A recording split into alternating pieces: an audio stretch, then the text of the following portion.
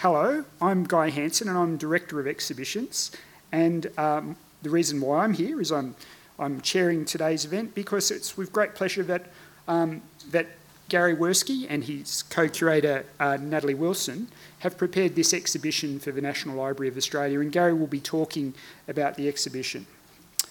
And of course, before I say anything else, I'd like to acknowledge the traditional custodians on the land on which we meet, the Ngunnawal and Ngambri people, and I thank their elders past and present for caring for this land. And we're very glad that we're here and able to call this place our home now. So, I'm delighted to be hosting today's event. It's really great as we come to the end of this exhibition, which has got another, I think, 3 weeks to run, to celebrate what a great exhibition it is. A Nation Imagined, the Artist of the Picturesque Atlas. If you haven't already seen it, make sure you do go and visit it, perhaps after the talk, or come back another day and have a look, because it really is a fantastic exhibition. I'm particularly proud of this exhibition because it does what the best exhibitions do.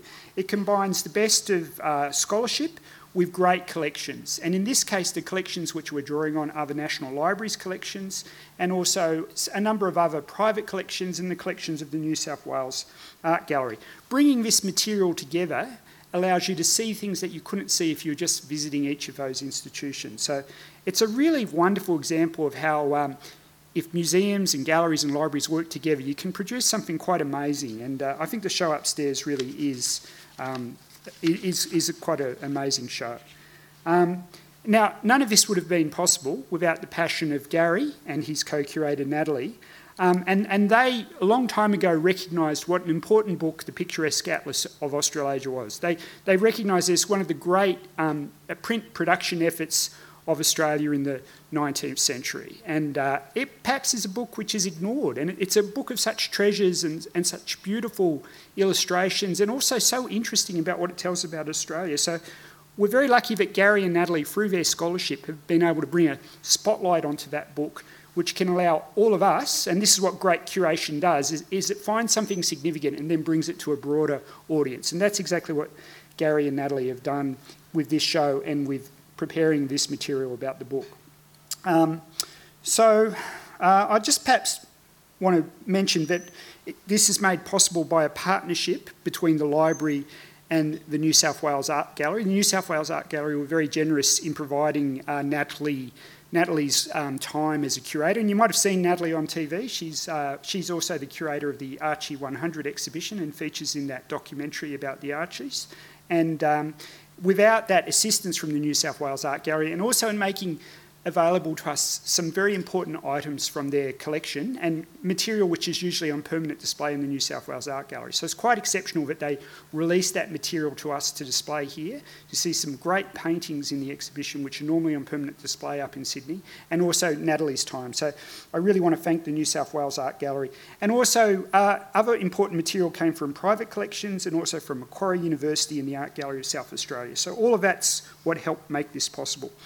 So that's enough from me. I'm going to hand over to Gary and join him on this journey into why the artists of the Picturesque Atlas matter. Thank you.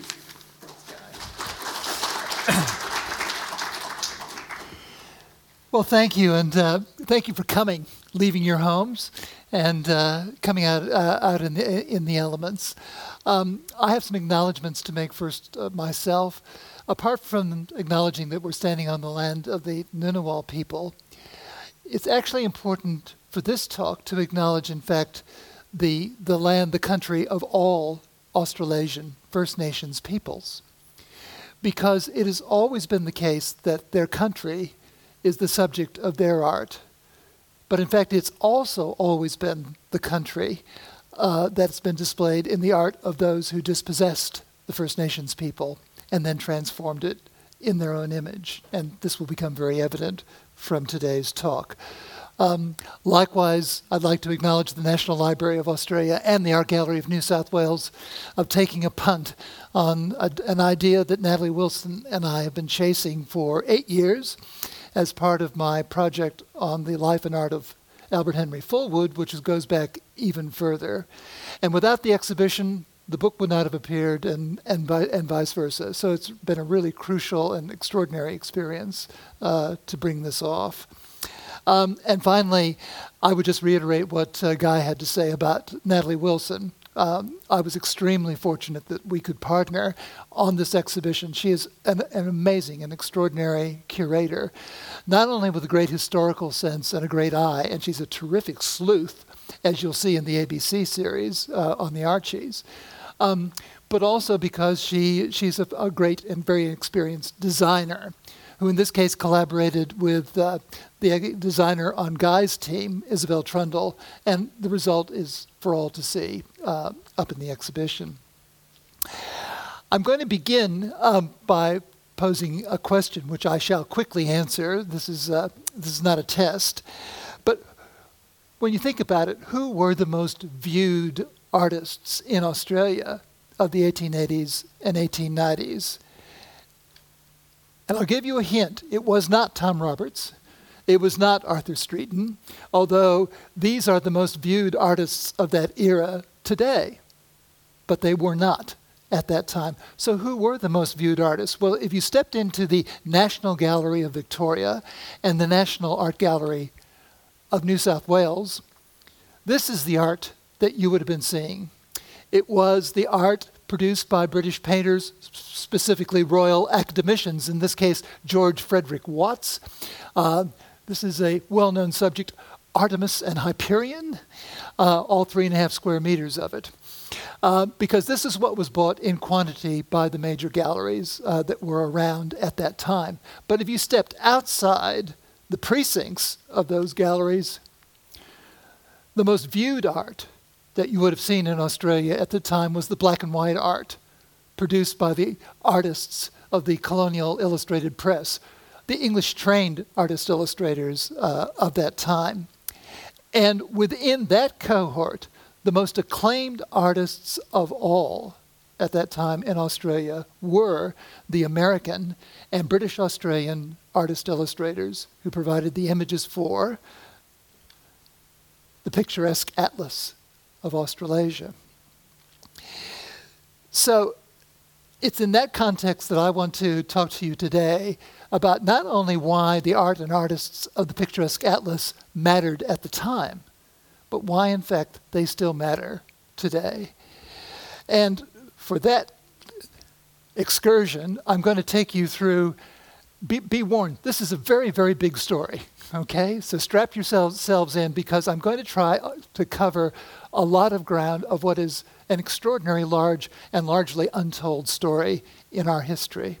So first of all, we need to understand the importance of the black and white art of that era. Why did it matter so much at that time?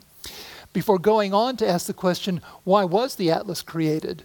How was it produced? How was it sold? How was it received? And then that sets the stage for our looking at the iconography of the atlas. That is to say, how did the atlas portray the settler colonial view at the time of Australia's history, its achievements, and its prospects?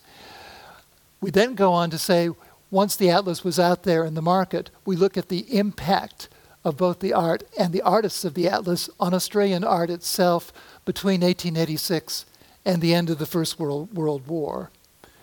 And once we have all of that under our belts, we can come back then and answer more easily the question, why did the atlas, its art, its artists matter then, and why does it matter today? All right, let's begin with the two great art revolutions in the second half of the 19th century. The first one you definitely know about. It was an aesthetic revolution, namely the advent of French Impressionism as a prelude to modernist art in the 20th century. This is what art historians obsess about, and this is what major museums know will increase footfall into their galleries. No problem. But there was another revolution in the second half of the 19th century. It was a technological revolution, and that was in the production of black and white art for the illustrated press. Because it was this revolution that revolutionized how art was produced and reproduced on a mass scale. It transformed how people saw themselves, their societies and the world, and how finally it expanded, indeed created, a new market for art and artists that had not existed before. Now, it did all of those things, so you might think we want to spend a little bit of time on that revolution and not just the aesthetic revolution of French Impressionism.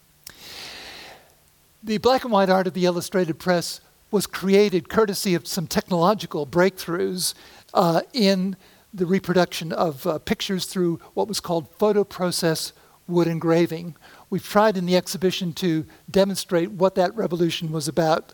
I can't go into it here at this time, but it is to say that it then allowed highly skilled engravers to reproduce with tremendous accuracy the artwork that was given to them, and in turn allowed printers and designers to produce the illustrated newspapers and illustrated books of the time.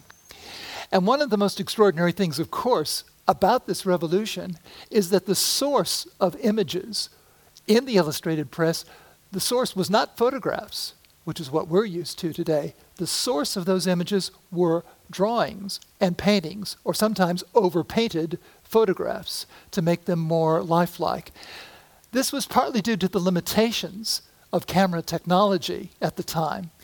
But even more interestingly, given that we're having a great discussion about fake news at the moment, is that most of the images in the illustrated press were entirely imagined, because there was no way photographers or sketch artists could be present at battles or having tea with the Queen.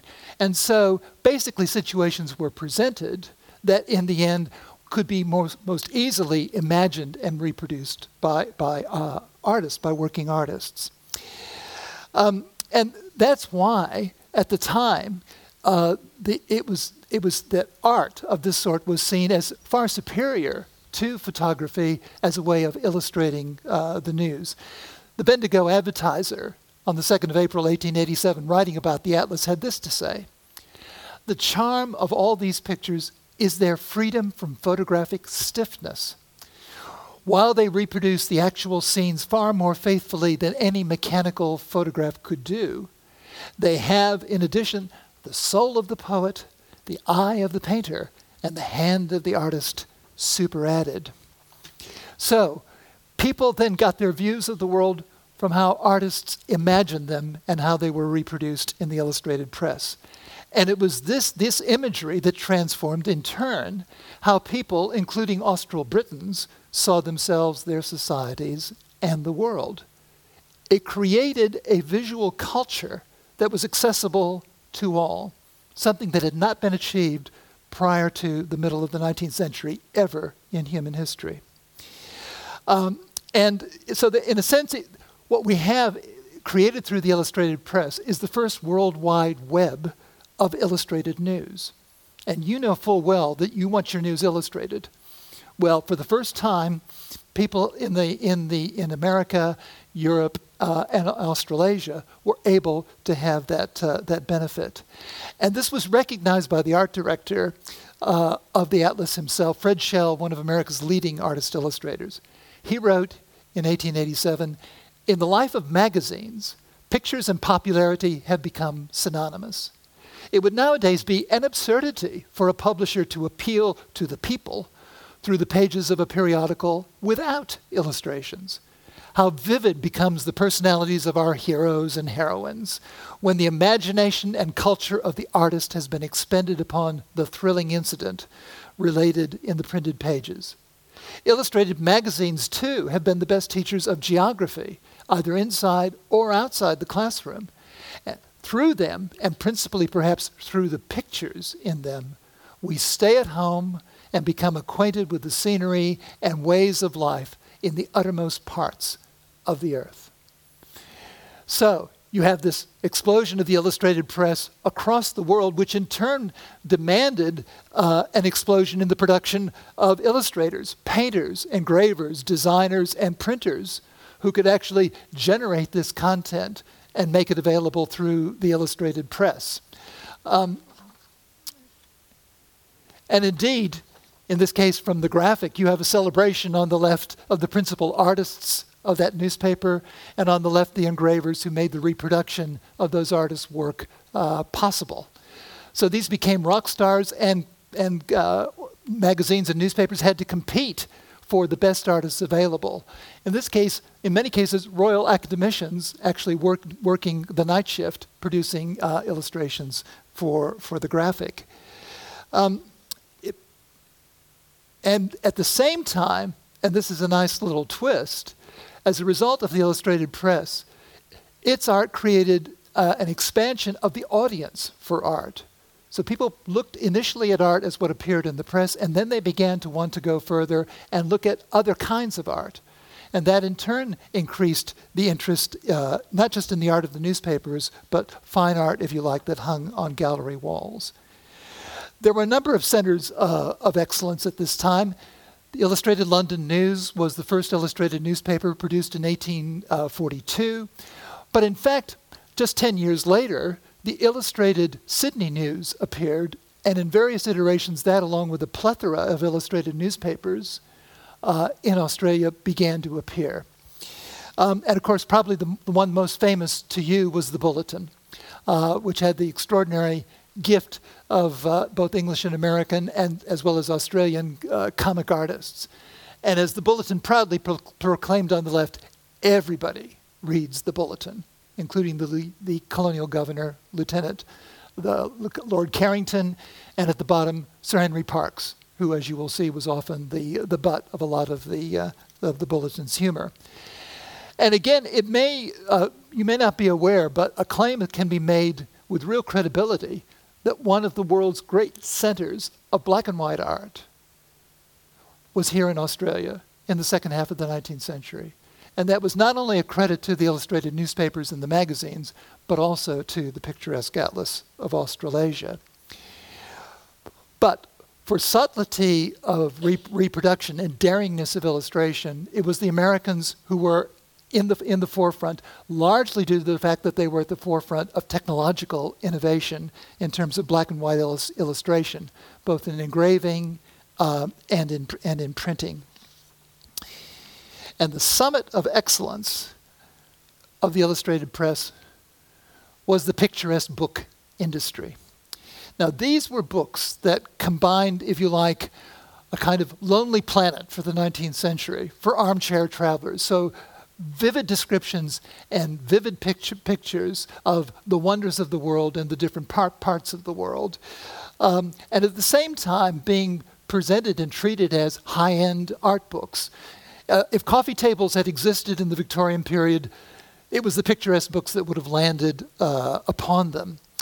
And the Americans perfected the art not only of producing, but of marketing these fabulous picturesque art books. This is a very important example. This is Picturesque Canada, which was marketed all across Canada by an army of Yankee salesmen, selling this production in parts on the Never Never, if you like. So it was innovations in marketing and salesmanship as much as in production and artwork that was a key to the success of Picturesque Canada.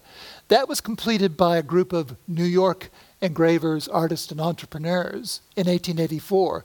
And the next question for this group would be, where to next?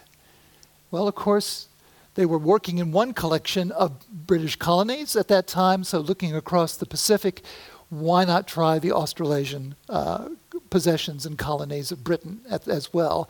And it was a very good hunch that indeed there was a very ripe market for such a picturesque presentation. It was a splendid market opportunity, not least because the Australasian colonies in the main were amongst the wealthiest societies per capita on Earth at that point. It was a boom time, in particular in the 1880s in Melbourne and more broadly throughout Australasia. Also, there was an enormous upwelling of settler pride in what had been achieved in such a short space of time particularly on the Australian continent. 95% of the settler population at that time was Austral Britain. It was the whitest of all of the colonial outposts of the British Empire. And 70% of that population had been locally born. And so It was no accident then that in 1872 we had the formation of the Australian Natives Association, and there's already a contestation, oddly enough, of who had the better claim to being a native at this point in Australia. And in 1878 we got the greatest hymn to settler colonialism ever written. It was called Advance Australia Fair. So all of that was going on, and then the timing was exquisite because in 1887, Queen Victoria was having her Golden Jubilee. In 1888, there was a centenary of white settlement in Australia, and there was already beginning to be a grand discussion about where was Australasia going? Would it be possible to federate the colonies into a new nation? And finally, from the standpoint of the Atlas, what was Atlas promoters was very good is that there was also a well-established illustrated press in Australasia, which meant that there was a core of competence, particularly talented artist illustrators, with whom they could collaborate in the production of this book. So they set to, at the end of 1884, the first of the Atlas contingent arrived. For 6 months, they sussed out the market, and the market looked particularly good. They knowingly went to colonial governors, to captains of industry, to judges, and so forth. They went to the great and the good, in other words, for endorsements of their enterprise. They also, in the meantime, found investors who were willing to put up money as seed capital for the enterprise, and they also brought across, yet again, these, I have to watch my accent here, but these fast-talking Yankee canvassers who literally beat the bush to again see whether or not there would be interest in and a market for what the Atlas was actually offering. And also they made quite a point of networking with all of the great newspapers of the time. And just to make matters worthwhile for the newspapers, the Atlas placed between 1886 and 1889 500 advertisements across Australasia. It's not for naught that many of our papers are called The Advertiser. At any rate, marketing was good, the sales effort was going strong, but in addition, there was a very sophisticated way of promoting the Atlas both before it was published and even while the further supplements were rolling off the presses. And that was by providing art tours in Sydney of the Atlas's 3-story establishment in Wynyard Square. It was an art factory, and people could go in and could see the entire process from original sketches to engravings to proofs to where it was being printed, bound, and so on.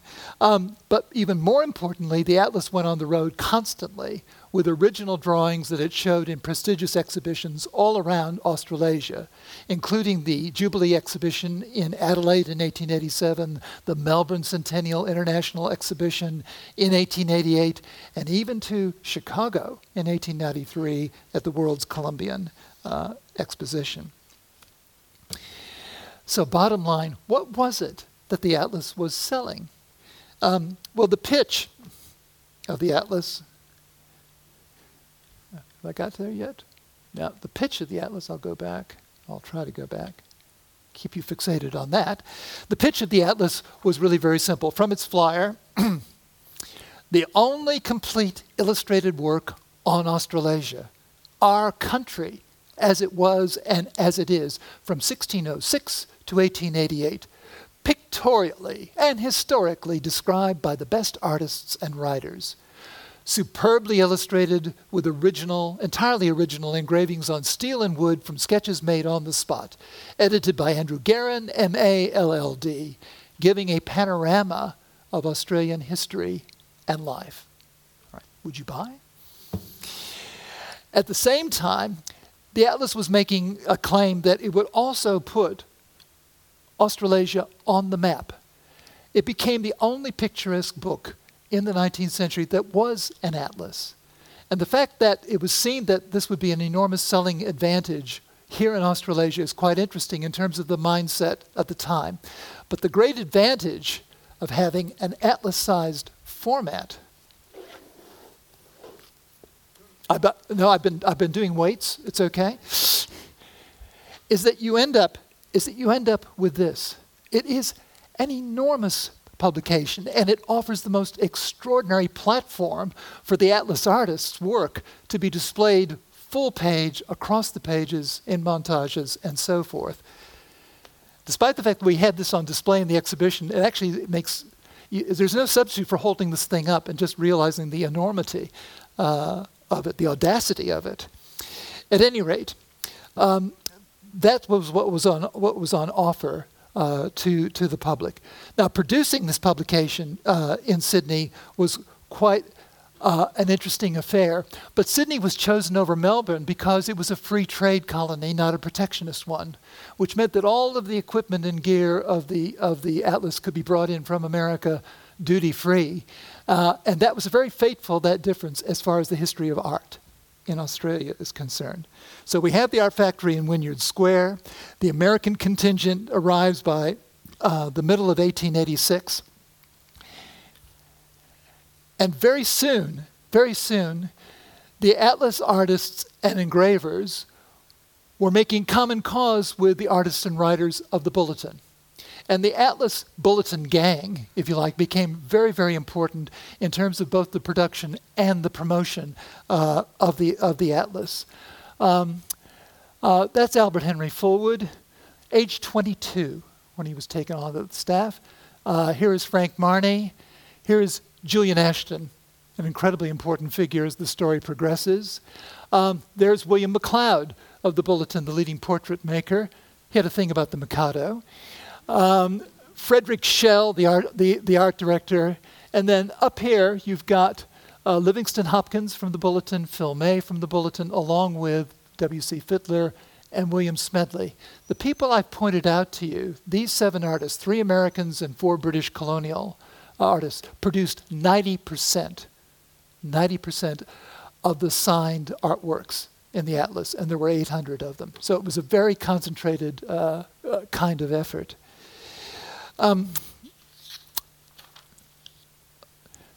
So how then did they actually get the pictures? Because one of the claims of the Atlas was that it would get pictures made on the spot.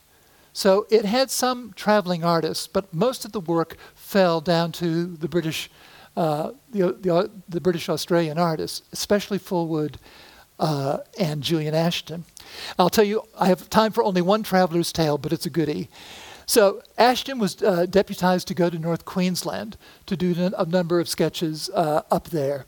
And he was enjoined by the Atlas proprietors, whatever you do, please get a good picture of a crocodile. Okay? So off he went. And initially he was actually having trouble finding a croc until he got to Townsville. And there he was, his first night in the Queen's Hotel, and he was having his dinner, and then he looked up. And what was above him but a 6-meter stuffed crocodile hanging over him? And so Ashton, being a clever lad, said to the proprietor, could you take that down and could you get a couple of fellas to come take it with me, take it with me to the nearby Ross River? So they took it down, they took it to the Ross River. He had it planted in a particularly picturesque position. He then made the sketch. He made a number of brilliant sketches and went back to the hotel, hung them up in his room because he knew all the locals were going up to the room to see what in the world these sketches were up to. And they saw this one. And one of them came down and they asked how far had Ashton been from the crocodile when he did this sketch. And Ashton said, oh, about 10 feet. And then he added, do they bite? And the response of the local was, you wouldn't get me for all the tea in China to get that close to a crocodile. And from then on, Ashton was pointed out as the man who sat and drew a crocodile not 10 feet from him. However, the only contemporaneous account we have of an Atlas artist on the road is by Albert Henry Fullwood in a sketching letter owned by the National Library, but we made a film of this out in the foyer. If you haven't seen it, do. It's a really, really lovely film. Okay, so we've set the scene, right? The artwork's coming in, everything's been organized. Now we need a launch. And the launch was made for the first part of the Atlas in August of 1886. And by this time, The reviews were coming in thick and fast. The Maitland Mercury proclaimed, "The work is a noble example alike of typography, artistic skill, literary research and ability, and the gentlemen who have had the enterprise to attempt so splendid a production in Australia are benefactors to the colonial community." The Daily Telegraph said even more succinctly, "For the first time, the community at large will see the perfection of Australian art." And then that left it to the Bulletin. Well, the Bulletin said, "The book will convince every intelligent Australian who is not yet a subscriber that he has one duty which should precede his evening prayers. Two, in fact. He will see that his Bulletin subscription is paid up first, and then he will take his pen and write to the picturesque Atlas of Australasia Publishing Company, praying that his name may be forthwith placed on the subscribers list." Then between 1886 and 1889, and you can get this on the NLA's Trove website, just punch in Picturesque Atlas and look at the hundreds of reviews right across Australasia that were made as each part of the Atlas came out. It was the most reviewed art project in the history of Australia. And the Atlas artists knew that they were on to something important. Julian Ashton said at the launch, "The time was fast approaching when we shall no longer be content to take a back seat among the nations, even in matters of art. We should instead endeavor to form a school of Australian artists who would draw their inspiration from the scenes and subjects amongst which they had been brought up, not Artemis and Hyperion." And James Smith, the cultural critic of the Argus, added that a distinctive school of landscape painting is being founded in these colonies, revealing to us what a wealth of beauty is to be found in Australian scenery. So far so good. And initially, it was looking like it was going to be a great commercial success. Over £60,000 were raised initially as seed capital for this, and over 50,000 subscriptions were taken, which at 5 shillings a part for 42 parts would eventually mean an outlay of 10 guineas, the equivalent of $1,200 for an unpublished 3-volume artwork. It'd be a bit of an ask to do that now, wouldn't it? In any event, this was how the Atlas got going. Now the question was, what was the message then that the Atlas was conveying about Australasia's history, its prospects and achievements? Probably the most important message of all, that it was men who made Australasia. Colonial governors, soldiers, explorers, squatters, shearers, swaggies, etc. It was images of men making Australasia that was the hallmark of the Atlas. And of course, this began with Captain Cook, of course. And this is a copy of William McLeod, by William McLeod, of a very famous painting. But in the original painting, there's a group of indigenous people there to the left. They've been airbrushed out of his copy. And that's a kind of indication that the Atlas represented a sort of pivot point in the depiction of First Nations people, or ultimately the non-depiction of indigenous people. The Atlas did not shirk the fact, did not shirk the fact that there was considerable resistance on the part of indigenous people to the invasion of the British and the advance of the settlers into the hinterland. And indeed, particularly in the section on Queensland, there was an acknowledgement that this resistance was still going on. This is a dramatic picture by Livingston Hopkins, the American cartoonist for the Bulletin. So black on white attacks were pictured in the Atlas, but there were no white on black attacks other than those deputized to the Queensland Native Police, who were seen here in the euphemism of the time dispersing an indigenous man from the camps. And again, the Atlas was very forthright about the fact that the native troopers really made business on behalf of their white employers and helped explorers like George Elphinstone Dalrymple beat his way further northwards up to Cape York with the help of these troopers. But there was no actual acknowledgement, even in the text as such, about massacres or on the frontier wars. But what W.H. Trail did acknowledge in the Atlas was this: the historian who has ransacked the official records cannot but admit that poisoning was a common resource in dealing with the wild blacks.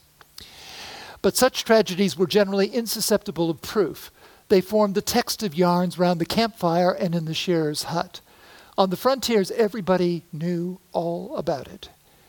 But a certain reserve was maintained in general conversation. Names were omitted and localities merely shadowed.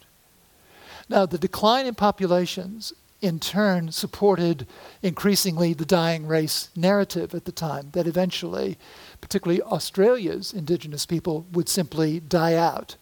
And so there was a turn to their becoming simply objects of anthropological interest. This is based on a photograph of J.W. Lint. It's captioned simply "an Aboriginal woman," but we now know that this is Marianne Cowan, a Bundjalung woman whose descendants, in fact, are very much alive today. And what we're seeing here is the beginning of a kind of historical amnesia in which, as we begin to remember our nation as it was and as it is, a key part of that remembering is forgetting.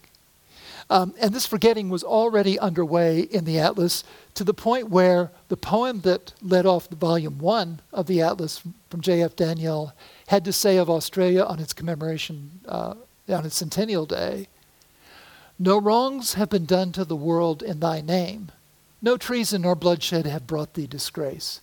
Unsullied thy flag and untarnished thy fame. Thy honor is bright and as fair as thy face."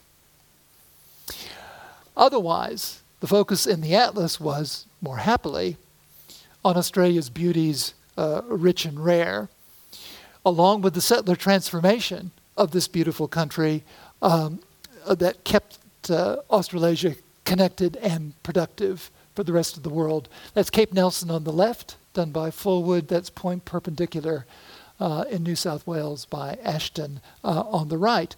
But the sea was often presented not only with lighthouses scouring for the connections to the rest of the world, but here's Circular Quay, the direct shipping connection, and then the newly laid submarine cable up in Port Darwin with a dauntless night operator keeping Australia connected to the rest of the world in that way. Landscapes, of course, were the overwhelmingly most important genre within the Atlas. But again, as the sheep look on at their brethren in the flocks below from Mount Lura looking out to Lake Corangamite, you can even see in the distance there's a train running through there. There's a train running through, obviously taking the wool down to the port of Melbourne. So there's no wildness as such. And it's all really quite vague beyond where agriculture had reached that point in the colony. The emphasis in the Atlas, therefore, about beauties rich and rare is that what this represented was the golden soil from which wealth for toil could be extracted. The pastoral industries were absolutely crucial, of course, at this time, as evidenced by this magnificent drawing by Frank Marney of cattle swimming the Darling. It was also the subject of outback life, of course, as well. And here you particularly see the American influence of frontier art from the United States. This is Livingston Hopkins showing a shearer knocking down his check on the one hand, and then on the other rounding up a straggler, which became the subject of a later painting. Agriculture was also represented as well. We have a lucerne harvest from Maitland on the left, and here is a very characteristic scrapbook way of presenting the images. Very common way of cascading productive processes as well as the incidents of wheat farming in South Australia done by Ashton as well. And then, of course, there were the mining industries. Now, Fullwood actually trekked up north of Glen Innes to Vegetable Creek, or Emmaville, as it now is, to get a very picturesque view of a tin mine there at the top, combined with the backbreaking work of the Cornish tin miners washing the tin below. But my favorite mining picture in the atlas, for sure, is there on the right by William Smedley. It's Hargraves discovering gold. Hargraves clearly has just stepped out from his brownstone on Fifth Avenue in New York, which is where, of course, Smedley spent a great deal of his time. But out of all of that wealth for toil came the colonial modernity of great cities. And the American artists were particularly keen to remain settled in Sydney and Melbourne to produce some really fabulous pictures of these extraordinary metropolises. Just to say briefly, because I know time is getting on for me, but this picture by Smedley on the left, simply called Spring Street, is where the aesthetic revolution of the 19th century meets the technological revolution. Smedley had been to Paris, it's obvious, because that could almost have come out of Montparnasse. And it's, in my view, it's probably the first truly impressionist picture that was ever done in Australia. It was done in 1886. And this trope of rain-splashed city pavements became very predominant in the work of Condor, Roberts, Fullwood, and others later on. And in fact, for some reason, if you look at the art of that period, it was always raining in cities, even when the sun was shining on the harbour and on the Hawkesbury. So that's a quick conspectus of the iconography of the atlas. What's missing? Settler women's contributions. There's not a single portrait of a settler woman in the atlas. Not a single one. But who else, or what else was missing? Sorry, I missed out here. This is a contrast. This is Smedley's view of women and men in Sydney on a Saturday night on George Street. Considerably more louche than their Melburnian counterparts. And this is Fullwood's view of Sturt Street, Ballarat, with everybody in their Sunday best on Sturt Street. And I missed out as well my favorite picture in the whole atlas of Fullwood's anyway. This is, believe it or not, the Macquarie at Dubbo. But what it really illustrates is the playfulness that you can get with illustration, with the tree breaking through the nominal picture frame to provide a canopy over it. Here we come at last. So what was missing? Native animals. This is the only page in the atlas where you'll find kangaroos, koalas, the actual stuff of the bicentenary of 1988. No, the mascot, the logo, was this very contented merino ram, because that was actually what mattered as far as the settler colonial Australasians were concerned.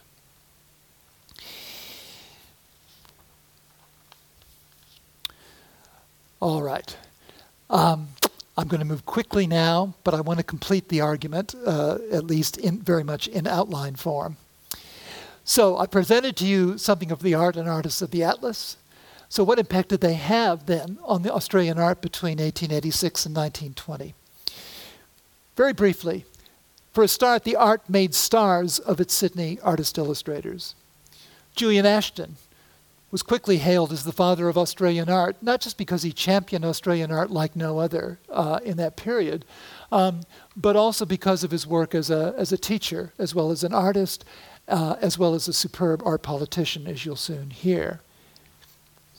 Frank Marnie was quickly recognized as Australia's finest animal painter, but more importantly, he became the most important cartoonist of the Bulletin in the 1890s, and illustrated not just pictures of outback life, but in particular the poems of Henry Lawson.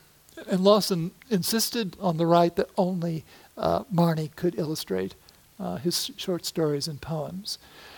Fullwood, in turn, became Sydney's leading impressionist. And here we're back to those wet pavements. A wet evening in George Street on the left, and Reflections by the GPO 10 years later. Absolutely stunning bravura display of the illuminated lights of the city. But it was landscapes that remained, of course, the dominant genre, as you well know, from your love of Streeton and so forth. But this is one that Fullwood did of the Shoalhaven from Camberwara.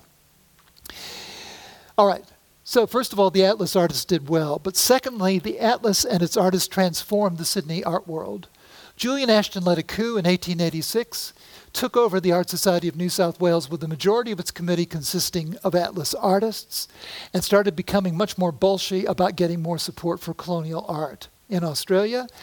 He then, with Henry Park's support, became a trustee of the National Art Gallery of New South Wales, got a £500 commitment per year for the purchase of colonial art as a result of his position as a trustee.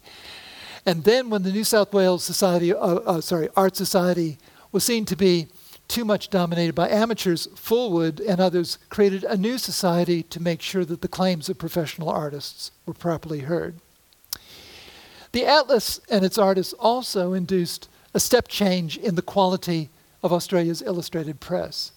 This is a centennial view of Sydney by Fullwood, the largest wood-engraved artwork that was ever created in Australia, an extraordinary bird's-eye view from the centennial issue of the Sydney Mail. And in turn, this step change here created greater interest back in England in the work that was being done here. And so here are Fullwood and Marnie collaborating on a picture about the departure of Lord and Lady Carrington from Sydney for the London Graphic, a really exquisite work. And then with all these developments going on in Sydney, this set the scene for Roberts and Streeton's triumphs as Sydney artists in the 1890s. They came to Sydney in the early 1890s as economic refugees from Melbourne because they couldn't sell their pictures. This picture, Still Glides the Stream and Forever Glide, was the first gallery picture that Streeton never sold, but he sold it to the National Art Gallery of New South Wales at Julian Ashton's insistence. And this became the period of their most iconic paintings, not in Victoria, but up here in New South Wales. And Streeton and Robertson became completely assimilated within as members of Sydney's art world. And that in turn made it really clear that once you merged the interest of the Victorian painters with Sydney's artist illustrators, we're talking about a much bigger story, the story about settler colonial art in Australia. Because all these artists were drawing upon the same iconography, the iconography that had been consolidated by the Atlas, and they were working from the same largely British artistic influences in how they went about their work, whether as illustrators or as painters. And the world is now set, or the stage is now set then, for taking Australian art, the settler colonial art, to the world, which Ashton again orchestrated in 1893 to the Chicago World's Columbian Exposition. And our artists did really well there. Fullwood took out 4 gold medals at this, through the Pavilion of Fine Arts. And the Atlas also took out a gold medal for its productions as well. And then 5 years later, again, from Sydney and through Ashton, we had the first exhibition of Australian art in London in 1898. So it's a great story, right? But there wouldn't be a great Australian story, right, without a sting in the tail, of course. So the hiatus in all of this is that, in fact, the Sydney art market collapsed in the 1890s due to a banking crisis followed by the Federation drought. The first casualty was the picturesque Atlas, which went bust through a combination of litigation, parliamentary inquiries into its sales tactics, and because of the overreach in this extraordinary achievement, it just simply spent more money than it actually had at its disposal. But even more broadly, this was the end of the era of wood-engraved art due to cost-cutting, but also made possible by advances in engraving and photographic technologies. So now you get artists displaced by photographers in the illustrated press. And in turn, we get a mass dispersal out of Sydney of the leading artists, including Lambert, Robert Streeton, Fullwood, Marnie, and others, to London. And so, curiously, the last hurrah of the Atlas and the settler colonial art movement took place in the capital of Britain's imperial art world. And the beginning of the last hurrah were postcards These are postcard views that Fullwood created for Raphael Tuck, the postcard king. 150 scenes of Australia and New Zealand, many of them coming straight out of the picturesque atlas. You'll recognize the pose about gold prospecting there, for example. But the final expression of the movement was in their service as war artists on the Somme. And these artists were the perfect illustrators of Charles Bean's Anzac legend, celebrating masculine heroism and the settler colonial values of mateship and nationalist pride. Well, that was a bit of a canter. But to get to the point, so making a case that in fact the art and artists of the Atlas clearly mattered at the time. The Atlas was a landmark in the history of Australian art. It enlarged the audience for Australian art to the point where by the 1920s, Australian art lovers were no longer interested in English art. They wanted to buy local. The Atlas also shaped the iconography of all of the artists of that period, an iconography of settler colonialism so that what was inside the frame was whiteness, masculinity, and pride in dispossession and the transformation of the country of First Nations people. And finally, the Atlas, I believe, was directly responsible for establishing Sydney as the capital of Australian art and promoting the kind of art that went on from there. So, in my humble view, we need to give the art and the artists of the Atlas more prominence in the stories we tell ourselves about Australian art between the 1880s and the 1920s. But we also need to look more critically at the iconography of all settler colonial artists, including Robertson Streeton, their deeply troubling silences and omissions. But does the art and the artists of the Atlas matter still today? Well, my question would be, don't we need to take an equally critical look at why this art still exercises such a hold on how we see Australia and its history? Why does this remain our favorite cultural comfort food? And I know that sounds a bit harsh, but look at the throngs who turned up for the Streeton exhibition at the beginning of the year. The way that exhibition was lauded. In a time of COVID, of course, we want to embrace that sunshine, obviously, but it goes deeper than that. And likewise, if Melbourne's allowed to open for longer than a few weeks, people will also throng to the She-Oak and Sunlight Australian Impressionism exhibition in Melbourne, and not least because there then will be a big dose of real Impressionism at the NGV's international show from the collection of the Boston Fine Arts Museum. So, in other words, to what extent are we still in thrall to the underlying sentiments of this art and the song it channels, Advance Australia Fair? This, in my view, is why the art and artists of the Atlas still matter today. Thank you.